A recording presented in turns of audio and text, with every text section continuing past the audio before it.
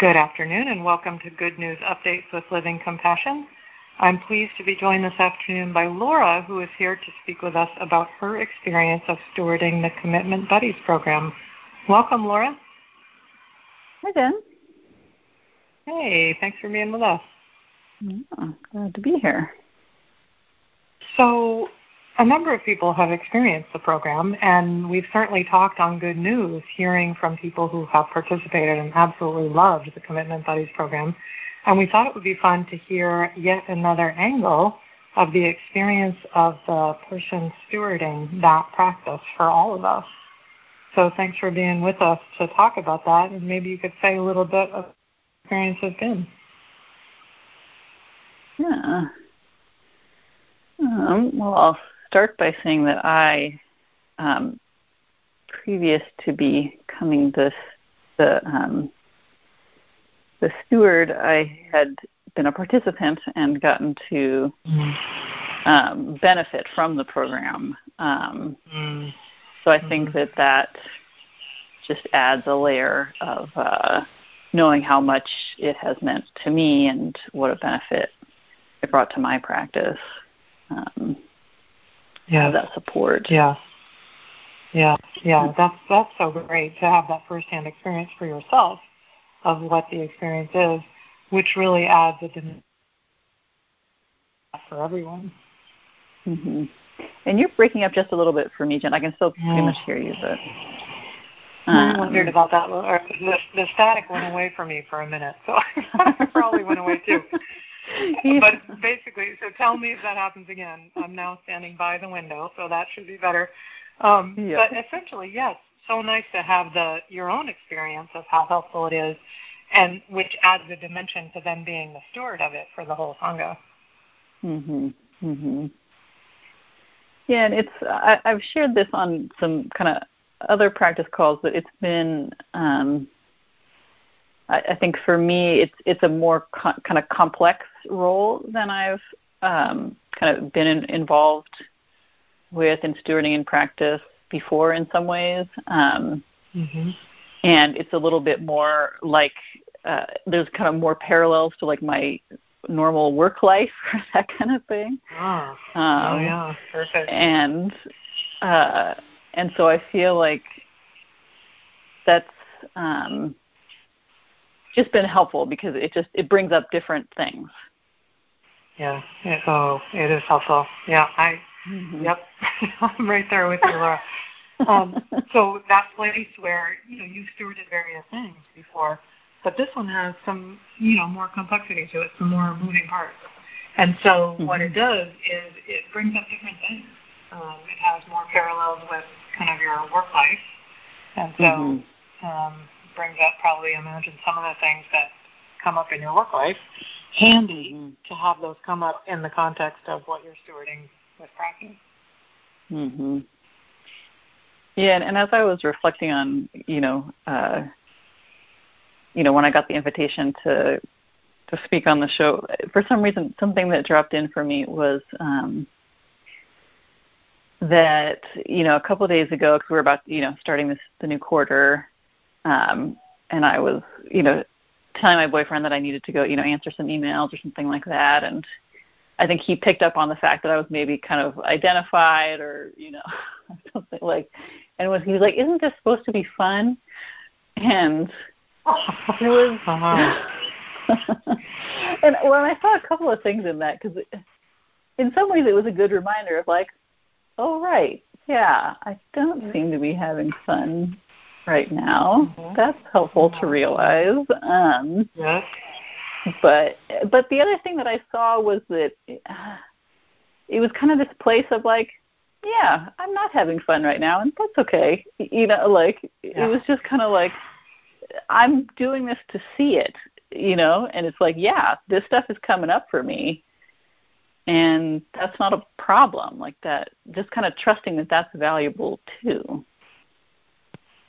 Exactly, because it reminds me so much, Laura, of what we say of we're not going for a particular experience. So I just love that sort of twofold realization you had when essentially having that reflected for you. Right? where there was this, that's true, that's interesting, that is interesting, that I'm not really having fun right now. And I would project a piece of what you're pointing at is, I'm not going for a particular experience, because then the sort of the other side of the duality might be like, you know what, I don't really want to do this stewardship opportunity because I have enough of this at work. So I don't want to deal with this also in practice. But that's missing the point, isn't it? Because the point is to realize, I'm sure, I would imagine, there's a lot of times at work where you're, quote, not having fun. So to get to see how does that process of not having fun happen in a practice context with something you're stewarding, wow, that's a real opportunity. Yeah, and I think what came out of my mouth at that moment, which I don't think he quite got, but was something like, well, part of why we do this stuff is to, see how we cause ourselves to suffer. And it's kind of like, yeah, that's what I'm doing. I'm seeing it. That's right. That's exactly. Exactly. And so, Laura, I'm curious, kind of as you've gone along, are there specific examples of things where you've really seen kind of use things that have come up in the stewardship to practice with in particular? I mean, maybe not. But. I think there's been a couple of things. One is just one that I found particularly helpful was around urgency, and because that's a big one for me, and just getting that guidance, and then I've really been noticing myself, like that guidance coming up for me in my regular work, But, and I think just having the experience of, doing work, quote unquote, or sending emails or that kind of thing in a place where we don't go to urgency. It doesn't matter what's happening, Right, no matter what. Yeah. Yeah. That seems to be leaching over a little bit into, into my other areas of my life where that'll just kind of drop in. I'm like, well, that's a leaching we welcome, right? Yeah. That is so good. Well, and it really points at how when you started talking and saying this opportunity has more parallels to your work, so there are emails that you're answering and that sort of thing, and so you watch that urgency creep in and then realize, wait a minute, one of the main tenets that we always work with is urgency is ego, always, period. That's such a good sort of litmus test, a good flag. And there's no reason ever to go to urgency. And so then practicing with that in the stewardship and watching that really carry over into your work life. Yeah, and then the other thing that struck me in that I have been noticing those past few days is just noticing how, ego kind of wouldn't, it's like whatever I'm doing, it kind of like ego kind of just takes it for granted. Like I've just been having these like snatches of looking at like, wow, this is like, here's someone who's showing up and is wanting to be of service and doing this thing, whereas from the ego perspective, like that's just, I never see that perspective. That never is something that it's kind of like I never get, not that it's credit, but it's like I never get credit for, Yeah, absolutely. Yeah, that's beautiful. It reminds me so much of what people will talk about of why we all love being around Sangha, because authenticity is what's reflected. It's all that's reflected, ever. And it sounds like what you're describing is you're really getting that reflection of, ego just blah, blah, blah, right? Picks at how I do it or what, blah, blah, blah. But really getting to see this person, Laura, show up to do this and getting to see that authenticity that's there, really getting that mirrored, and really sounds like getting that at a different level through this opportunity. Yeah. The other thing that I've been noticing just the last couple of days was, I think maybe because in a year-long retreat, where one of our assignments is to like notice joy, and so like one of the places where I feel like I've been noticing joy in this stewarding is just just these moments where like looking at the names of the people I might be emailing or that kind of thing, and just reflecting on like how much the program is meant for, and just feeling like I'm the conduit to help them with this practice, with the, and just that's felt really good. It is joyful. That is joyful. Yeah. You know what? It's so amazing about this practice is that when, so there are logistics, right? Okay, so we have programs and people need to sign up for them, and then things happen and questions, I'm not sure about this and that. So, all of that emails need to happen and various things need to happen. So there's sort of the, quote, work around it. But what's so extraordinary as you're talking, Laura, is that all of us, whatever we're doing, whatever part we're playing, we're the person writing in with a question, we're the person stewarding, making sure that an answer gets to that, the person giving the guidance to the person who's going to, whatever it is, it's everyone's practice. That's what we're all doing through all of it. Yeah. So amazing. Yeah. Yeah, and it's like the word, it's just like connecting with that love, that's what this is really all about, It's like that quote, like we can't just walk around saying I love you. So, we set up programs or whatever. We have but to email questions about the commitments program. Yeah. That's how we say it. Exactly. I love that. Oh, that's so true. Yeah. A perfect note to end on, Laura. Thank you so much for being with us this afternoon to talk about that. And thank you for all you're doing to steward that program. Thank you. Bye-bye. All right. Go happy. And Michael, before I turn the show over to you, I have one other thing I want to tell you, if I may. Yes, you please. And everyone. Yeah. All of us. So I don't know how much folks, follow the news and that sort of thing, but COVID is, doing not good stuff in Africa right now, sadly. Yes. And so one of the alarming statistics in Zambia in particular is that 0.8% of the population is fully vaccinated. Oh, wow. And we just wanted to let folks know that, I get goosebumps, our entire team is fully vaccinated. Oh, wow. Wow. Yeah. Wow. The entire cooperative team. And it really, and it's not because, we paid a bunch of money or pulled a bunch of strings or anything like that. To me, it's a testament to attention. I mean, just being on it, being ready, understanding the importance of it.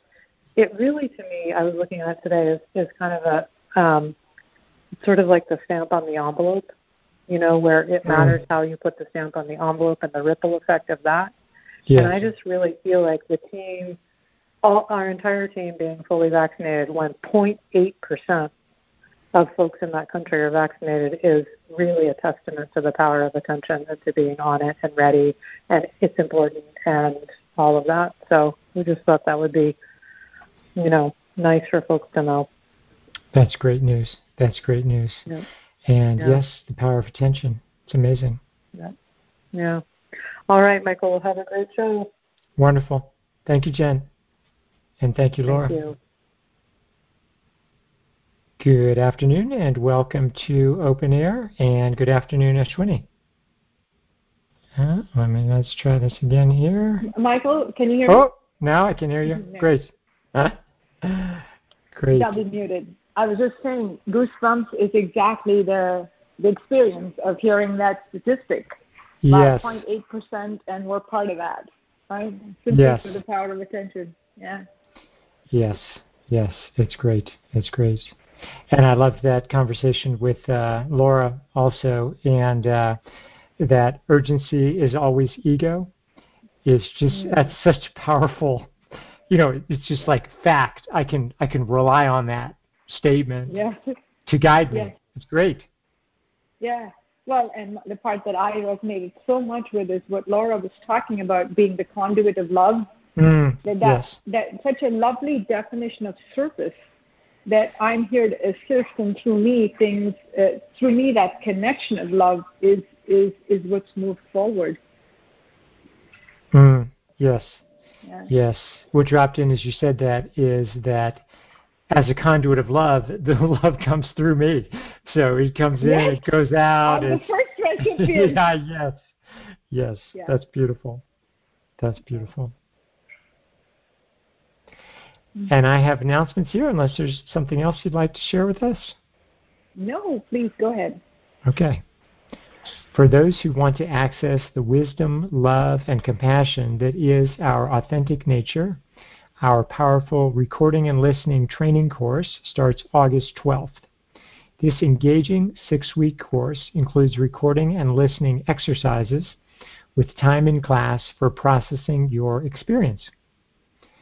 And for these and all practice offerings, visit livingcompassion.org.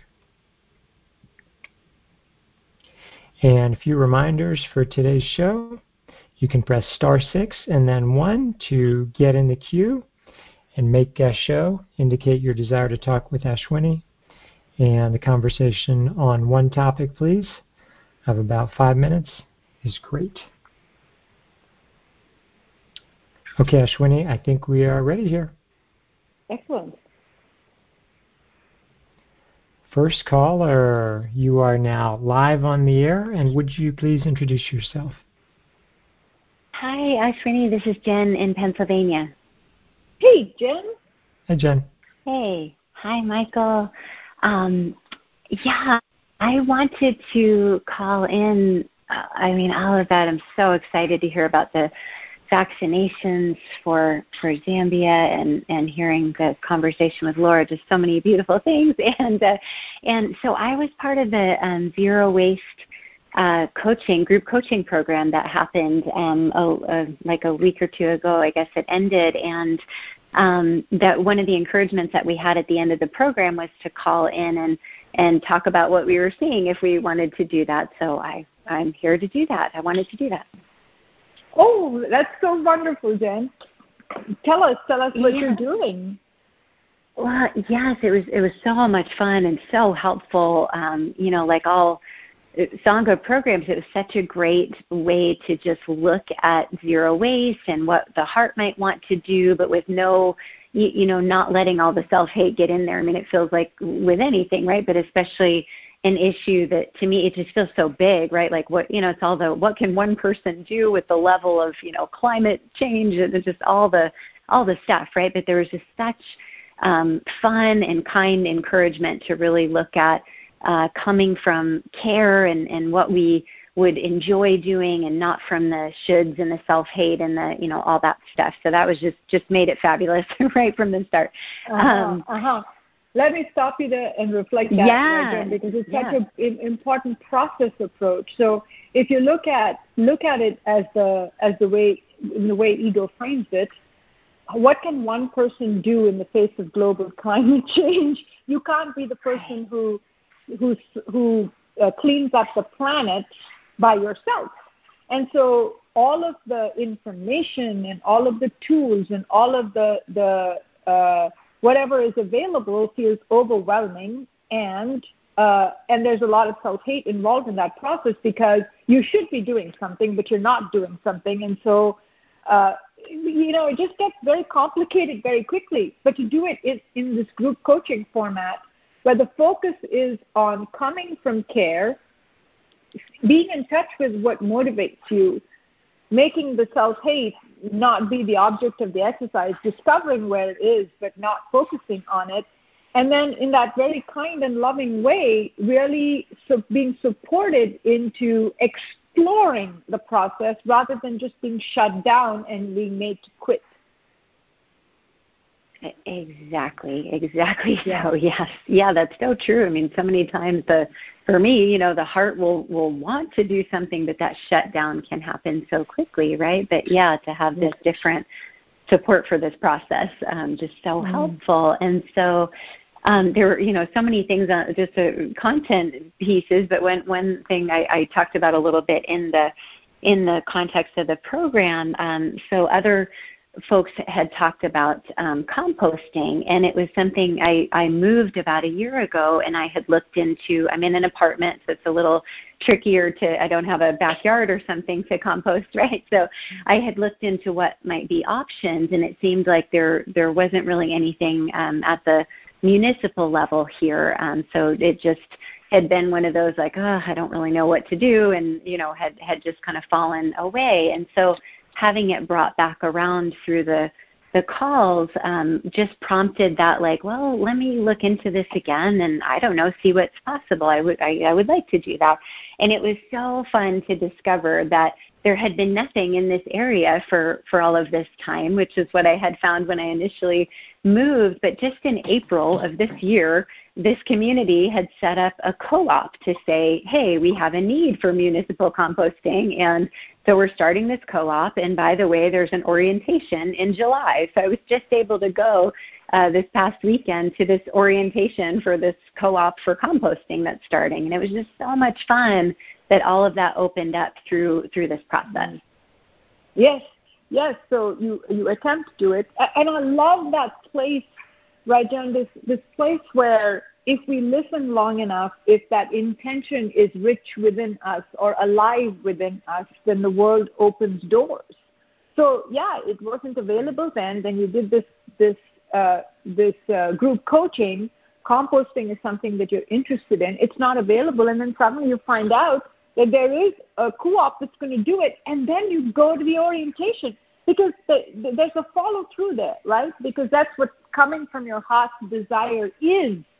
So if there's an orientation and I want to do compost, I'm going to make sure that I go. I follow through on it.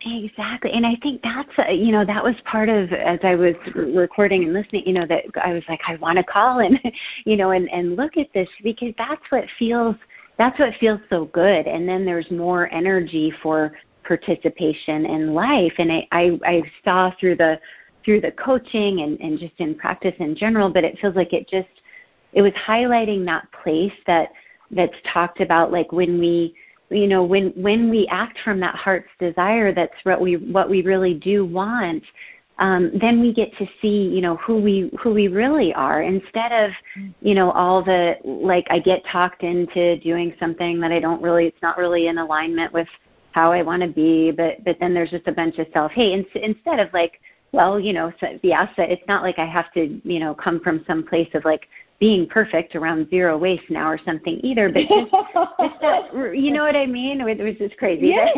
But just that place of like, following through on what the heart actually wants, shows me more of who I am authentically, instead of thinking that I'm all the stuff that, ego says about me, or ego goads me into doing when I'm, not present. And like that.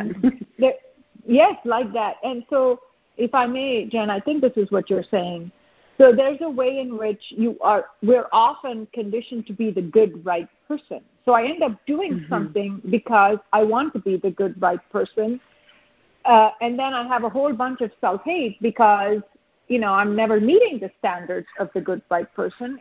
And there's that sense of somehow this is off, but I'm doing this because I have to or I should, which is such a different place than the place it's coming from. This is authentically what I resonate with, and therefore I'm coming from there. I'm not doing this because I have to, because I should, because it's the right person thing to do. This is how life moves through me. And that really is the definition of being who you are. That's who you are. That's how you know who you are, because you're coming from what animates you authentically, rather than being the person that conditioning says you should be, that you may or may not want to be, or may not be. Yes. Yeah. Yes. Oh, that's such a great, yes, thank you for that. Yeah, exactly. It gives that opportunity to... Go ahead, sorry. Go ahead, yes. The definition of it's integrity. It's when your heart, I think that's a quote from Gandhi, right? When your heart and your words and your intentions and your actions are all lined up, that's the true definition of happiness. Exactly. Yes, and it's just so fun to get to right, have that experience of more of that, in alignment and integrity, not from the should place, but from that place of like, that is happiness, that is experiencing authenticity. And I know there's other people too, just to say, I just feel so grateful because I feel like, the zero waste coaching was one place of it, and just everything that we do in practice, I feel like are these chances to just keep clearing away like all that stuff that ego, says is who we are and tries to make us feel bad about, and then to uncover and get to experience the authenticity is just so great. Yes. And I'm so grateful. Yes. So, yeah. I couldn't agree with you more, Jen, that it's through the engagement in practice, which constantly reflects for us what we are, as opposed to ego, which reflects what we're not, do we actually get to have the experience of our own authenticity, which I project is why it was so powerful for you, right? Because there was a structure within which you had that experience, and it can never be taken from you, because you are the person who was excited about taking care of the planet, participated in a structure that assisted you to see how to do that, to be in touch with that, acted from there, and therefore had the experience of who you are, unsullied and untainted by ego. Yeah. I'm very, very, very grateful. Yeah. So thank you. Thank you for calling in, Jen, and sharing that with us.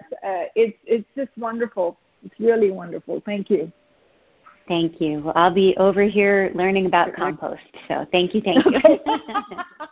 Which, even though I wasn't part of the zero waste coaching, I was part of looking at the curriculum, and just that notion of compost and of what it implies to burn away and transform in a compost heap into something that is useful and helpful and enriching and nutritious.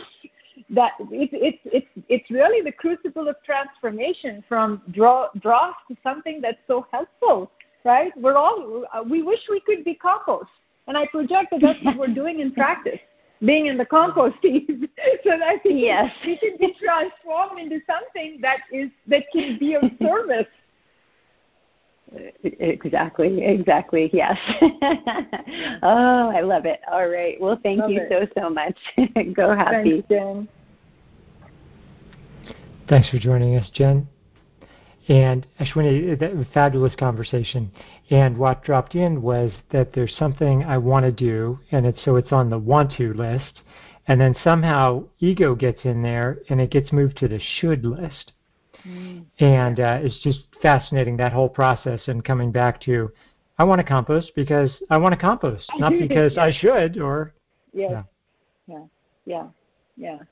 They'll always be in touch with the first impulse. Yes. Beautiful. And we have another caller here. Next caller, you are now live on the air, and would you please introduce yourself? Yes, this is Susan. Hi, Susan. Hey, Susan. Hi. You sound a little far away. Is it possible for the volume to be slightly more? Yeah, hang on. All right, how's this? Oh, much better. Okay. So I've been doing the year-long retreat and doing the exercises on internal reflection of my own voice, other people, counting the breath, looking for joy. Good for you. Yeah, I've been showing up. And then if I kind of let it get into the voices in my head, I give myself an A for effort and F for failure. And I know that's all that sort of judging. But the truth is, when I hear other people talk, it all sounds so happy and so much bliss. And that's not my experience. My experience, I find myself, well, it occurred to me, I was doing recording, listen, that I actually do like listening to people. And I don't have that much going on inside because I really, really like hearing what people have to say. So when the exercises are around reflecting the voices in my head or reflecting my head or counting my breath, I get frustrated because I feel like I'm multitasking, and I don't want to miss what they have to say. And like it occurred to me, God, maybe at times I actually am already present, which you know that which I never give myself credit for. I think, oh, I'm always gone in ego and lost, but that that was a distinct possibility. So I don't know. Before I think it to death. Yes. Before you I'll just call in. Yeah. So you are showing up. You're doing the exercises, and ego would give you an A for effort and F for failure because there's a comparison to how you are feeling in showing up versus what it's projecting everyone's experiences. Everyone's having a blissful time, and here you are not having a blissful time. And so there's this experience. I mean, there's a sort of exploration you're in, right, about why that is the case. And what drops in for you is, well, I really enjoy listening to people. And when I'm listening to people and attempting to reflect internally or to count, it feels like I'm multitasking, that my attention is divided, and that is not, that doesn't feel like that feels like you're missing out somehow.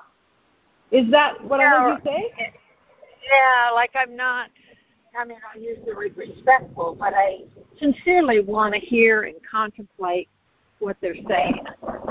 I do. Not so all again, Susan, you're once again, I don't know if it's me or you, but you sound very far away. I'm catching about every third word you're saying. I don't know. Maybe I'm on my cell. I'm, you know. Oh, okay, that's better. That's better. Okay. So, did you say resentful?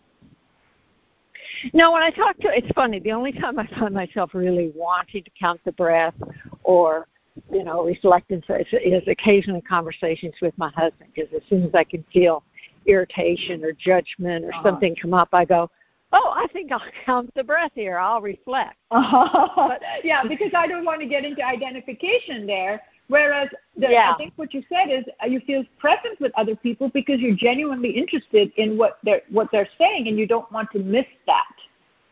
Yeah, I don't, and you know, I guess it's that despairing, comparing stuff. Like I listen to people on the call and they talk about it, and my mind just goes crazy. Like, what's wrong with you? How come you're not, like, right? That's a very good observation. I go, well, go ahead. Go ahead. No, so a couple of things, right, Susan. One is it's good to notice that the conversation of comparison is happening when other people are talking, right? Mm-hmm. You may or may not be having that experience when you're actually reflecting somebody. And you're certainly not reflecting people when they're talking, because what the attention is on the conversation. That's just interesting. Yeah, well, and the conversations is when I'm listening to the calls in the morning. I listen, I think, it's like hearing somebody went to Bali for vacation, and you're in Newark, New Jersey, and so I don't know. All I can do. Here are a couple of places to explore. First of all, we're not practicing to have a particular experience. It's what Jen and Laura were talking about. I'm not practicing because I want to feel blissed out somewhere all the time. I'm practicing because I want to be with whatever experience I'm having. I want to be interested and curious in how experience happens to a human being. So to be able to just be in that place of, here's what I'm noticing, and to also notice the process that happens for you, that if what I'm noticing is not the same as someone else, then I'm vulnerable to being tortured by self-hate as to why I'm not having the right experience, as opposed to just being here for the experience that I'm having and being curious about it. Right? Yeah. That's the first myth that we can do away with. Yeah, you're having the experience you're having, and you're in the exploration of that experience, and you notice that the only reason that that's a problem it's because there's a voice in your head that's telling you should be having a different experience like them. They sound so happy and you're not. Exactly. And I don't like it. No, yeah. It's back to there's good and bad experiences. That's correct. Like that kind of thinking. And like I noticed when I stop and look for joy, I get nothing. There's a stillness. And then I thought, well, maybe for me, joy is when my mind is actually still. It's not happy. It's not heart-opening. It's just, thank God my mind is still for a minute. But I don't know. I keep thinking there's a right answer, and I'm not doing it. Well, that's the most important thing. Yes, that to recognize that is the story. And that movement that you're making, I look for joy, I get nothing. And instead of going, well, I just have to conclude that I'm not a joyful person or I don't know anything about joy, to go to that place of, well, wait a minute, is this joy? Are all the definitions of joy that I've been fed by conditioned mind, which says joy feels like X and it's a mental process? And so when I actually look for it, I'm not looking to the mind. If I am looking to the mind, of course I won't feel anything. Because the mind doesn't feel anything, right? It's an idea, not an experience. I do think it's supposed to be a feeling. So when all I experience is kind of a stillness and kind of a spaciousness, short-lived, but there it's like, oh, this is wrong because it's supposed to be a feeling. Or, like unconsciously that's what's coming up. So you're noticing how you're being controlled by the conversation. Through judgment, through comparison, through negation, through doubt. Yeah. And through performance anxiety.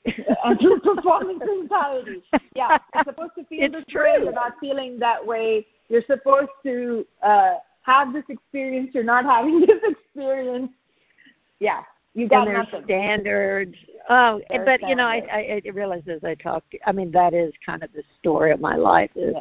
There's something to achieve. You have to achieve it. It has to be a good achieve. You know what I mean? And I don't set the standards. They're out there. So it's out there somewhere, and I just have to find it. Yeah. So I feel like true confession. Well, actually, you basically are. It's implied, right? It's not even explicit what the standards are. It's just that you're not going to meet them, whatever they happen to be. Yeah, I'm not. And, I've been waiting to call in. Susan, don't call in. You're just being negative. And and then I thought, well, there's got to be other people out there that maybe have experience like me or looking at it through the same filters. So, I thought, well, then I'll call just because of that, if nothing else. Because I feel like this part of me is not proud of it. Mm-hmm. Yes. Well, you're not allowed to have your own experience. We've not been allowed to have our own experience since we left the cradle. Yeah. We'll always have to have the experience that meets the standards. And it is true. Almost all of us have that feeling like we all have egos, right, Susan? And so that self-hating voice is going to say the same thing to everybody, however it phrases it. And basically it is you don't meet the standards. There's something wrong with you. You're flawed. Yeah. You're not having the right experience. You're not allowed to have an experience. You're only allowed to have the experience, I say, the one that you should be having. Yeah? Yeah. Yeah, that line just, that, well, I'm going to hold on to that. It's just that I'm entitled, which is a strong word, to my own experience. And probably my whole life I've had that feeling that I don't experience things the same way. So therefore, you'll be surprised there's something wrong with me. That's right. Yeah. Well, and if I may just plant one other seed. Yes, they do go together. Yeah. And if I might plant one more seed in that place of, I genuinely want to listen to people, and if I have to count, I can't do that. There's just an exploration of who said so, because what we're practicing is an expanded awareness. Is it true that you can't be wholly present, count, and be aware of what someone is saying? Well, I've tried, and I'm not, but I also recognize there's this hint of I don't feel safe. That's much longer. I don't feel safe. Like, Yeah. and it's more than wanting to listen to people. There's something about I really need to pay. I don't know what it is, but I can get that hint. If I'm kind of breath, which is why we want to explore it, right? Because when we're told we cannot do something, that every flag as an awareness practitioner has to go up. So who says so? Okay. Because if I'm questioning the voice in my head that tells me I'm not doing as well as someone else, or that I'm not having the right experience, then I want to question it when it's absolutely certain that there's only one way to listen to someone, and that's Yeah, and it sounds like you are exploring it, because it's got nothing to do with listening to someone. It's a question of something else, something that it's not been explicitly fed to you, but there's an awareness that it's a control process. It does have something to do with control. I don't know what, but I can feel that. I mean, I know it's deeper than the conclusions I've come to. So I keep doing it. Exactly right. Exactly right. Because when resistance implies ego is threatened, and if ego is on the run, you want to pursue it. Yeah. So I can sense that. And the other thing I just decided, I'm not going to apply any emotional valence to this or that. It's just like, okay, so what? So I show up again, and then so what? And show up again. And once I start putting in good, bad columns, I'm lost. So it's just nice to kind of out myself in my brain, just like to move forward. Well, out ego, and ego. Out ego. Yeah. So, and just to connect. So thank you so much. Thanks a lot, Susan. Take care. All right, you too. Bye. Bye, Michael. Bye. Thanks for joining us, Susan. And it's always great to out ego, isn't it, Ashwini? Yeah. Oh, absolutely, Michael. Well, I mean, for me, the value in what we do as a Sangha is to explore our process. Yes. Whatever it is. Yes. There is no other place in the world we could do that. And I can have any experience and talk about it. I don't have to have the right experience in order to be able to get on and have a conversation. Yes, just to be free to talk about my own experience and knowing that I'm not going to be judged or criticized, it's extraordinary. Yeah. Because we certainly don't get that inside our heads. Right. That's for sure. And Ashwini, we're going to break here and hear from our recording and listening program and come back and talk with more callers. Thanks, Michael. You're welcome. Recording and listening is one of the most powerful tools for ending suffering. RL is based on a radical idea that rather than being lost in a conversation and conditioned mind, we can live in a conversation about what's true, what's real, what's arising in life in the moment. With recording and listening, we develop the powerful skill of directing the attention, enabling us to access the wisdom, love, and compassion that is our authentic nature. We have a 6-week virtual class to train in this amazing tool and experience its benefits. Sangha who have taken this class are saying that learning to direct the attention opens up endless possibilities and so often provides clarity and hope. Others report that finding refuge in my own voice and strengthening the awareness of the mentor is both transformative and powerful. Now is a great time to sign up with a recording and listening trainer. This class is perfect for brand new folks and old-timers alike. To sign up with an individual trainer, simply email rltrainer@livingcompassion.org. Please check the website for quarterly group classes as well.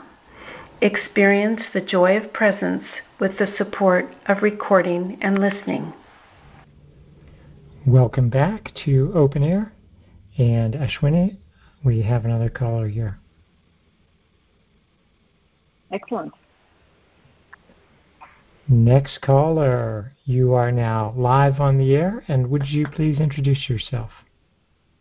Hi, it's Ramita. Hey, Ramita. Hi, Ramita. Hi, Michael. Hi, Ashwini. that last conversation was wonderful, and the phrase, I can't do this as a like a neon time to pay attention was a part of what I experienced in doing the year-long retreat this last week. Mm-hmm. Yes, the flag of I can't is an ego flag. Yeah.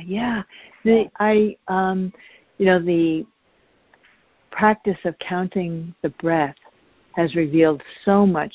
I never would have guessed. I'd never paid such close attention to how much conditioning has to say about each breath. I mean, there is no such thing as an okay breath. And it just reveals that that's the process, right? It doesn't matter what the content is, whatever the content is, it has a lot to say about it. Absolutely. And the breath has been the focus of attention for a long time, but something about the structure of everything helped me see it more clearly and to really catch it when conditioning is like, I can't, the breath started getting tense and, the noticing joy and just this convoluted, again, I can't do this. And I caught it and I said, this is ego can't do this. Ego is trying to do this exercise and it can't do it. Yes.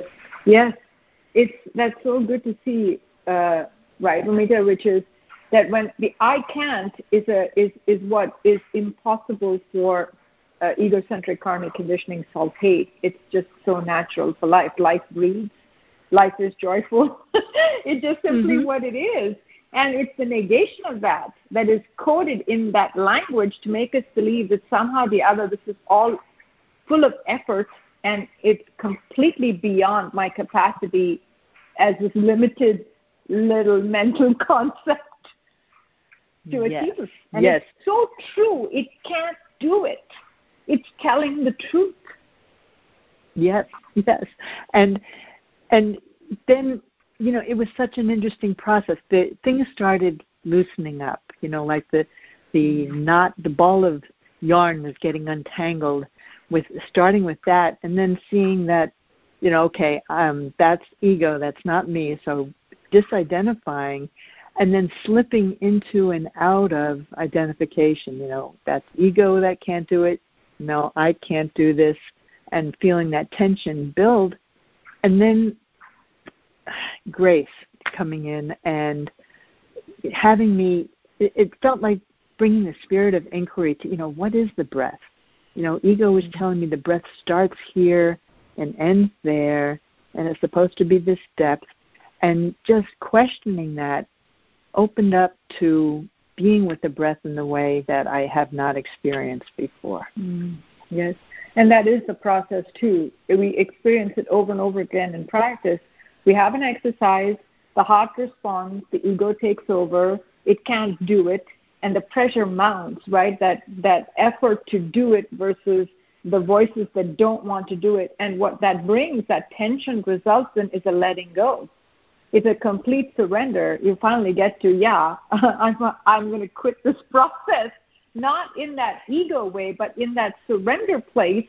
And now the relaxation happens. I think we were looking at it on the radio show this morning, right, where I'm identified and I'm attempting to get out of the identification, and I can't. So I put myself into a situation where life gets me out of it, or life gets out of it, or however you want to say that. And that's what you're describing. There's the tension mounts, the double bind that Alan Watts talks about, right? I'm an insomniac and I'm trying to sleep, and that's the very thing that keeps me from sleeping. And then you experience that breakthrough, that process of the quitting happening, in the efforting stopping, and then the relaxation, which allows me to be with in that curiosity and fascination and just the life process. Yes, exactly so. And then life takes over, and I can relax into recognition. And insight came that this ego would have me focus so precisely on the breath that awareness was completely collapsed, and literally a physical sort of collapse over it. And then to recognize that noticing joy, it sort of was the counter, like the remedy for that, and expansion happened. Mm-hmm. Yeah. So that the way ego would do the exercise is to have the attention on it, not on the breathing. It would say it's focused on the breath, but that's why the the awareness collapses. And so the recognition for you that the noticing joy is the redirect of the attention away from ego into here, into awareness, from which it's possible to be with the breath. Yeah. Yes, I hadn't. Yes. So it's been an absolute pleasure. What you were seeing? Did I reflect that inaccurately, Ramita? No. That was true. That was it. That I hadn't recognized as precise. I hadn't disidentified totally from the constricted focus of attention. There's still a part of identifying with that. So hearing that sort of stirred the pot a little bit, and I think I hesitated before owning that, but that has been my experience with it. Oh, that's wonderful. It really is. They're all movements. I just love that. It's a movement of attention. Mm-hmm. Yeah, and it feels it's like that sense of okay. The popped in my mind just now is I've got it, but I'm suspicious of that because I know who Well, there was a moment of exaltation, and maybe that's it, right? In this moment, the insight drops in, so I know, and then that's all. It passes through. We don't hold on to it. That's right. That was the impulse from life, and then ego was right there to take credit. And there you were, right there to notice it. All good. Yes, and now I feel like I'm getting a sense of what you talk about with the love of training. I feel like there's an opening now to practice in a way that conditioning has had more control over than I've been aware of in the past. So I'm having a great time here. Okay. Yes, that's wonderful. That wonderful way we fall in love with the process. I think that's what Cherry talks about all the time, that love of practice. When the love of practice can't be taken away from you, then the joy comes in the journey. Yeah. So I'm resting in the gap between the breaths and noticing joy here. So, thank you so much. Thank you, Ramita. Thanks for joining us, Ramita. And I love that conversation, Ashwini, and the joy of training. And it's all fun. It's great to participate. Yes, it's great to participate, and the fun is in having your experience. Yes. Going back to what we were talking about with Susan, I mean, I might be having fun, or I'm being told I'm not. And even noticing that is fun, right? You just have to redefine our definition of fun. Yes. Broaden it. Yeah. Broaden it. Exactly. All right. And we have another caller here. Next caller, you are now live on the air, and would you please introduce yourself? Hi, Ashwini and Michael. It's Karen in California. Hey, Karen. Hey, Karen. Hey. Well, one thing I'm seeing is that we all do have our own unique experience of counting the breath as we go through life and noticing the joy. And I was going to talk about my experience. So let's see. What have I've been? Well, one thing is I feel like for me, that if I just practiced this the rest of my life, that could be enough for me to practice for the rest of my life. just that. These exercises for me have just been huge, and this one in particular. Yeah. Well, and there's something about it, right, Karen? Because it's so basic. Yeah. I mean, basic may be the wrong word, but it's so essential. It's like it's simple, it's direct, and it's structured, and therefore it's powerful. Is that what you're pointing at?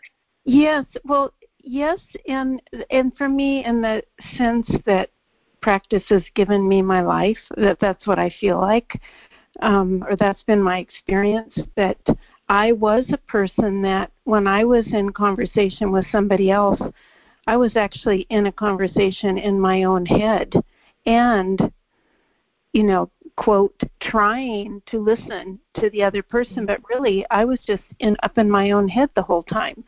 So for me to, I think it's why I just love Reflective Listening Buddies, because I've been, over so many years now, been able to practice just relaxing and listening and not going off with ego. And that's, of course, for me, what this exercise has been. And then the subtlety, I'm so happy that I don't think I ever thought about it, but there is a joy. There is a joy of coming back and just counting the breath, whether I'm talking with somebody or just whatever I'm doing. There's joy there. There truly is. And so for me, what this exercise has been, I feel like this one, noticing the joy and also just counting the breath, I feel like what I've been given is the gift of having a tool to be with, just be with. Like be while I'm doing. Like if I'm, like cooking dinner, this exercise, for whatever reason, is giving me the ability to, like, I've seen the difference between getting in there and cooking dinner or being with, just being with. So that's what I'm saying. It's, yes. Yeah. So Karen, if I may pause and reflect that. So the practice of reflection, of internal reflection, has given you your life back, in the sense of you know the experience of being the person who's having a conversation with ego while you're attempting to listen to someone. And so the ability to use that tool in order to sidestep the ego process allows you to be with that other person.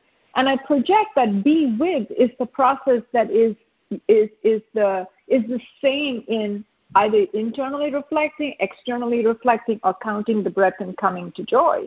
Because what they all do is assist you to be with yourself, within quotes, or be with life, the life force animating you, and experiencing the joy in that. Yeah. Because there is one way of cooking. And you could be cooking, and if attention is on the conversation and conditioned mind, it's the same process as listening to somebody, but with attention on conversation and conditioned mind. The constant here is the attention on conversation and conditioned mind, which robs us of being with. Yes. Yeah. And I mean, hearing you say that, it's the same thing that happens. I live by a beautiful park that I walk in most days, and if I'm up in my head, of course, I don't get to be with the walking or the park or with Karen or with any of it. And then to remember that, it drops in to count the breath, and it's just, there's the joy. Oh my gosh, look where I am. I'm in the magic. And I'm not saying that's always, but I'm practicing that. I'm practicing for that. And also noticing how, as the day winds down and I'm more tired, or, I find this, sometimes it's a little harder to find the joy, but it might be just something, it's probably time to, let's start getting ready for bed. time to get some rest. It's just still there's something there that there's some sort of guidance or some sort of something there that takes care of, that feels kind, and anyway. I don't know if this is what you were saying, Karen, because let me see if I can connect the dots between those two experiences. In the first instance, if you live by a beautiful park, and if the attention is on conditioned mind, my thoughts may be about the beautiful park. So I'm having a mental experience of a beautiful park rather than being present to and having an actual experience of a beautiful park. Yes. Right? That's the difference. That's why you can feel the joy, because joy is the experience of being present to the reality rather than to conditioning's notion of the reality. Because if I'm thinking it's beautiful, it's not the same as being with its beauty. Yeah. And so, and so then there's that place of when you're sort of winding down and there's a tiredness, you notice the joy is not of the same quality. And so there's that exploration. It's still kind, it's still quiet perhaps. And so, it's just an interesting place to be aware of maybe the qualitative difference. And also does that feel like you're much more vulnerable to thinking about it rather than being with it? Yeah, definitely. Yeah. Definitely. We are, aren't we? Yeah. And we notice those places where it seems more available than in other places. Yeah. And that brings us to the place of, okay, well, here's where I pay more attention. Yeah.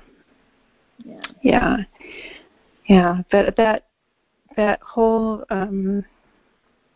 I think that's everything. But for me, the gift of just learning how to be with, that's what this exercise does for me. Learning how to just be while I'm, like how somebody has to cook dinner or do the laundry or feed the dog. How do you just be while you do those things?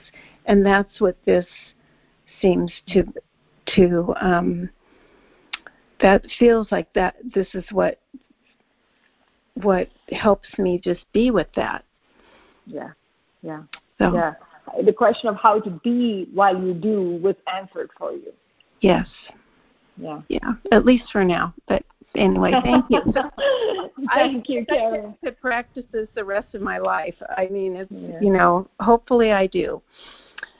So, okay. Thank you, Ashwini. Well, you haven't been stopped so far, so.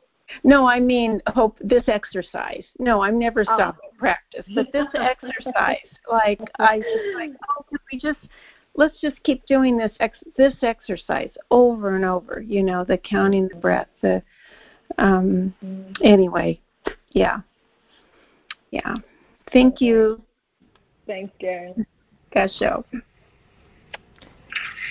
Thanks for joining us, Karen. And another great conversation, Ashwini. And I'm going to go straight to our next caller here.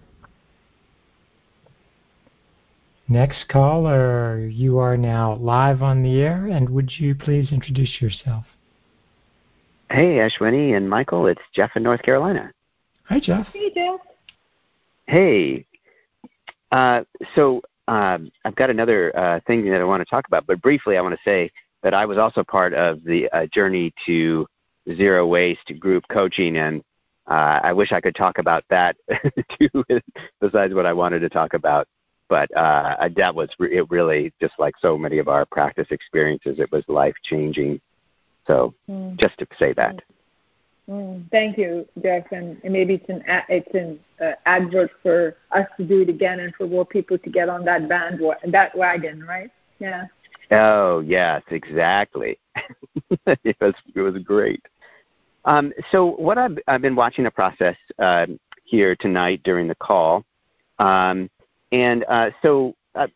there's some set of, I don't know, sensations or symptoms that are going on, and it kind of started in the last couple of days, but that, getting stronger, just kind of right before the call. And so, I've had a lot of health experiences over the last several years. But what I was watching during the call is the difference between the fear story of what's going to happen and so on, and the kind of calm, so what do we do here? I don't mean it in a doing, like ego kind of doing way, but it's, but just, what's the thing here now? Is there a need to get medical attention? And just all of that, and it was just such a clear example of it. Anyway, I don't know. I feel like I've said a lot of these things in the calls lately where I don't know if it's coming through how profound it is. But it just was really striking me. Oh, this is what's possible, to be here with what is and say, okay, just to be looking at, okay, well, yeah, what is here to do, or if there is something to do. Yeah. Yes. When we say it so clearly and so crisply, right, Jeff, it doesn't feel like the profound experience that it is, that there's a possibility of being with how it is, just how it is, versus being in a conversation of fear around it. It's that simple. Yeah. I've had this memory, during the call, but when I was in my early 20s, I talked to a man who I think he worked like a really, tall buildings, like in construction and whatever. And he had some accident. He might have fallen. I can't remember what the particulars were, but it was some, fairly serious accident. And I remember him telling me about it, like he was telling people what to do. He was that calm about, just, and I admired, that presence, I'm guessing now, in hearing him, and I'm not saying I'm in, I don't know what's going on, but it's not, but I'm not saying it's anything like that, but it's just, but I'm getting a glimpse of, oh, yeah, when we're present, not listening to the ego voices, whatever's going on, it's possible to be here and available to life for what the moment is calling for, rather than, in some story about what's going to happen to me. Yes, absolutely. It's the Zen story of those marauding robbers who tore through the countryside, pillaging and plundering and killing people. And they come into the Zen monastery, and the teacher's seated on the cushion, and the guy takes out his sword and says, "I'm the kind of man who could run you through with a sword." And the teacher looks at him and said, "I'm the kind of man that you can run a sword through," right? That there's no fear there. There's no, oh my God, I've got to run because of what's going to happen to me if this man takes his sword out and passes it. There's the complete ability to meet the moment for what it is. Right. Yeah, it's right. It's just so fabulous because, there's, I don't know, it just seems like to me it's the difference between I'm in a life story, again, about me, or there's some, a sense of connection, to life or, whatever, or identification with life, whatever. There's just a larger sense of well-being that's, really beyond this life form, it feels like, because this life form is going to die at some point. But it feels like there's some larger connection of, that's, life doesn't die, in that way. And I don't know, that's at least how it seems to me. Yeah. Yeah. That identification, it's what they talk about as awakening to your true nature in some sense of the word, right? Because what the true nature of life is eternal, it's unchanging, it doesn't die, it's never born. And so there's that sense of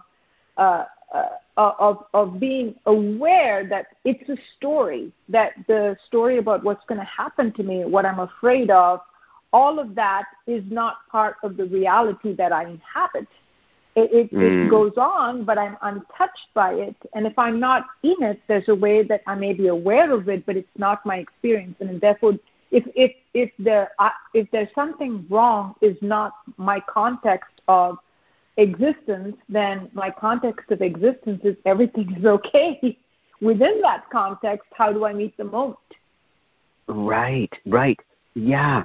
Right. Oh, and one of the things that occurred to me in listening to what you were just saying is the story is not my experience.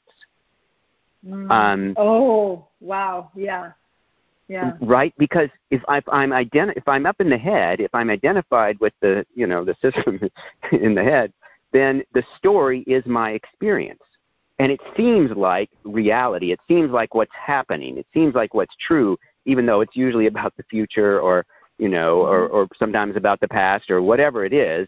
And it's not even about the future. It's about the imaginings of the mind that pretend to be the future. But anyway. So, but if if there's presence, then whatever story may be going on at times, that's not the experience. There's a recognition that this moment is the experience, and there really is adequacy to the moment. Mm-hmm. Yes, because there can't be anything else. It's complete. Mm-hmm. Yeah.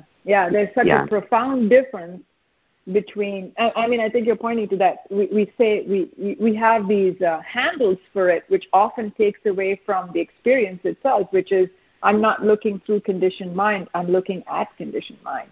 So what you're saying is if I'm identified with it, then that is my experience. But I'm not identified, it's not my experience. I'm not in a conversation about what's going to happen to me. I'm just here in well-being, completely adequate to what's here, because there's no separation between me and what's here. It's all the same thing.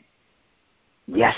Yeah, that really describes it well. There's no there's no separation between, in quotes, me and the moment. Yeah. Well, thank you very much. Well, thank you. What a wonderful note to end this call on. Thanks, Jeff. Thank you, Michael. You're welcome. Thanks for joining us, Jeff. And what a fabulous conversation, and what a fabulous show, Ashwini. I couldn't agree with you, Michael. It seems so much of our practice is deepening, and so much courage and so much insight, and it's just a very, very fun and fascinating exploration. Yes, and I'm thrilled to be a part of it. Me too. Thank you, Michael. Thanks, Ashwini. Okay, talk to you next week.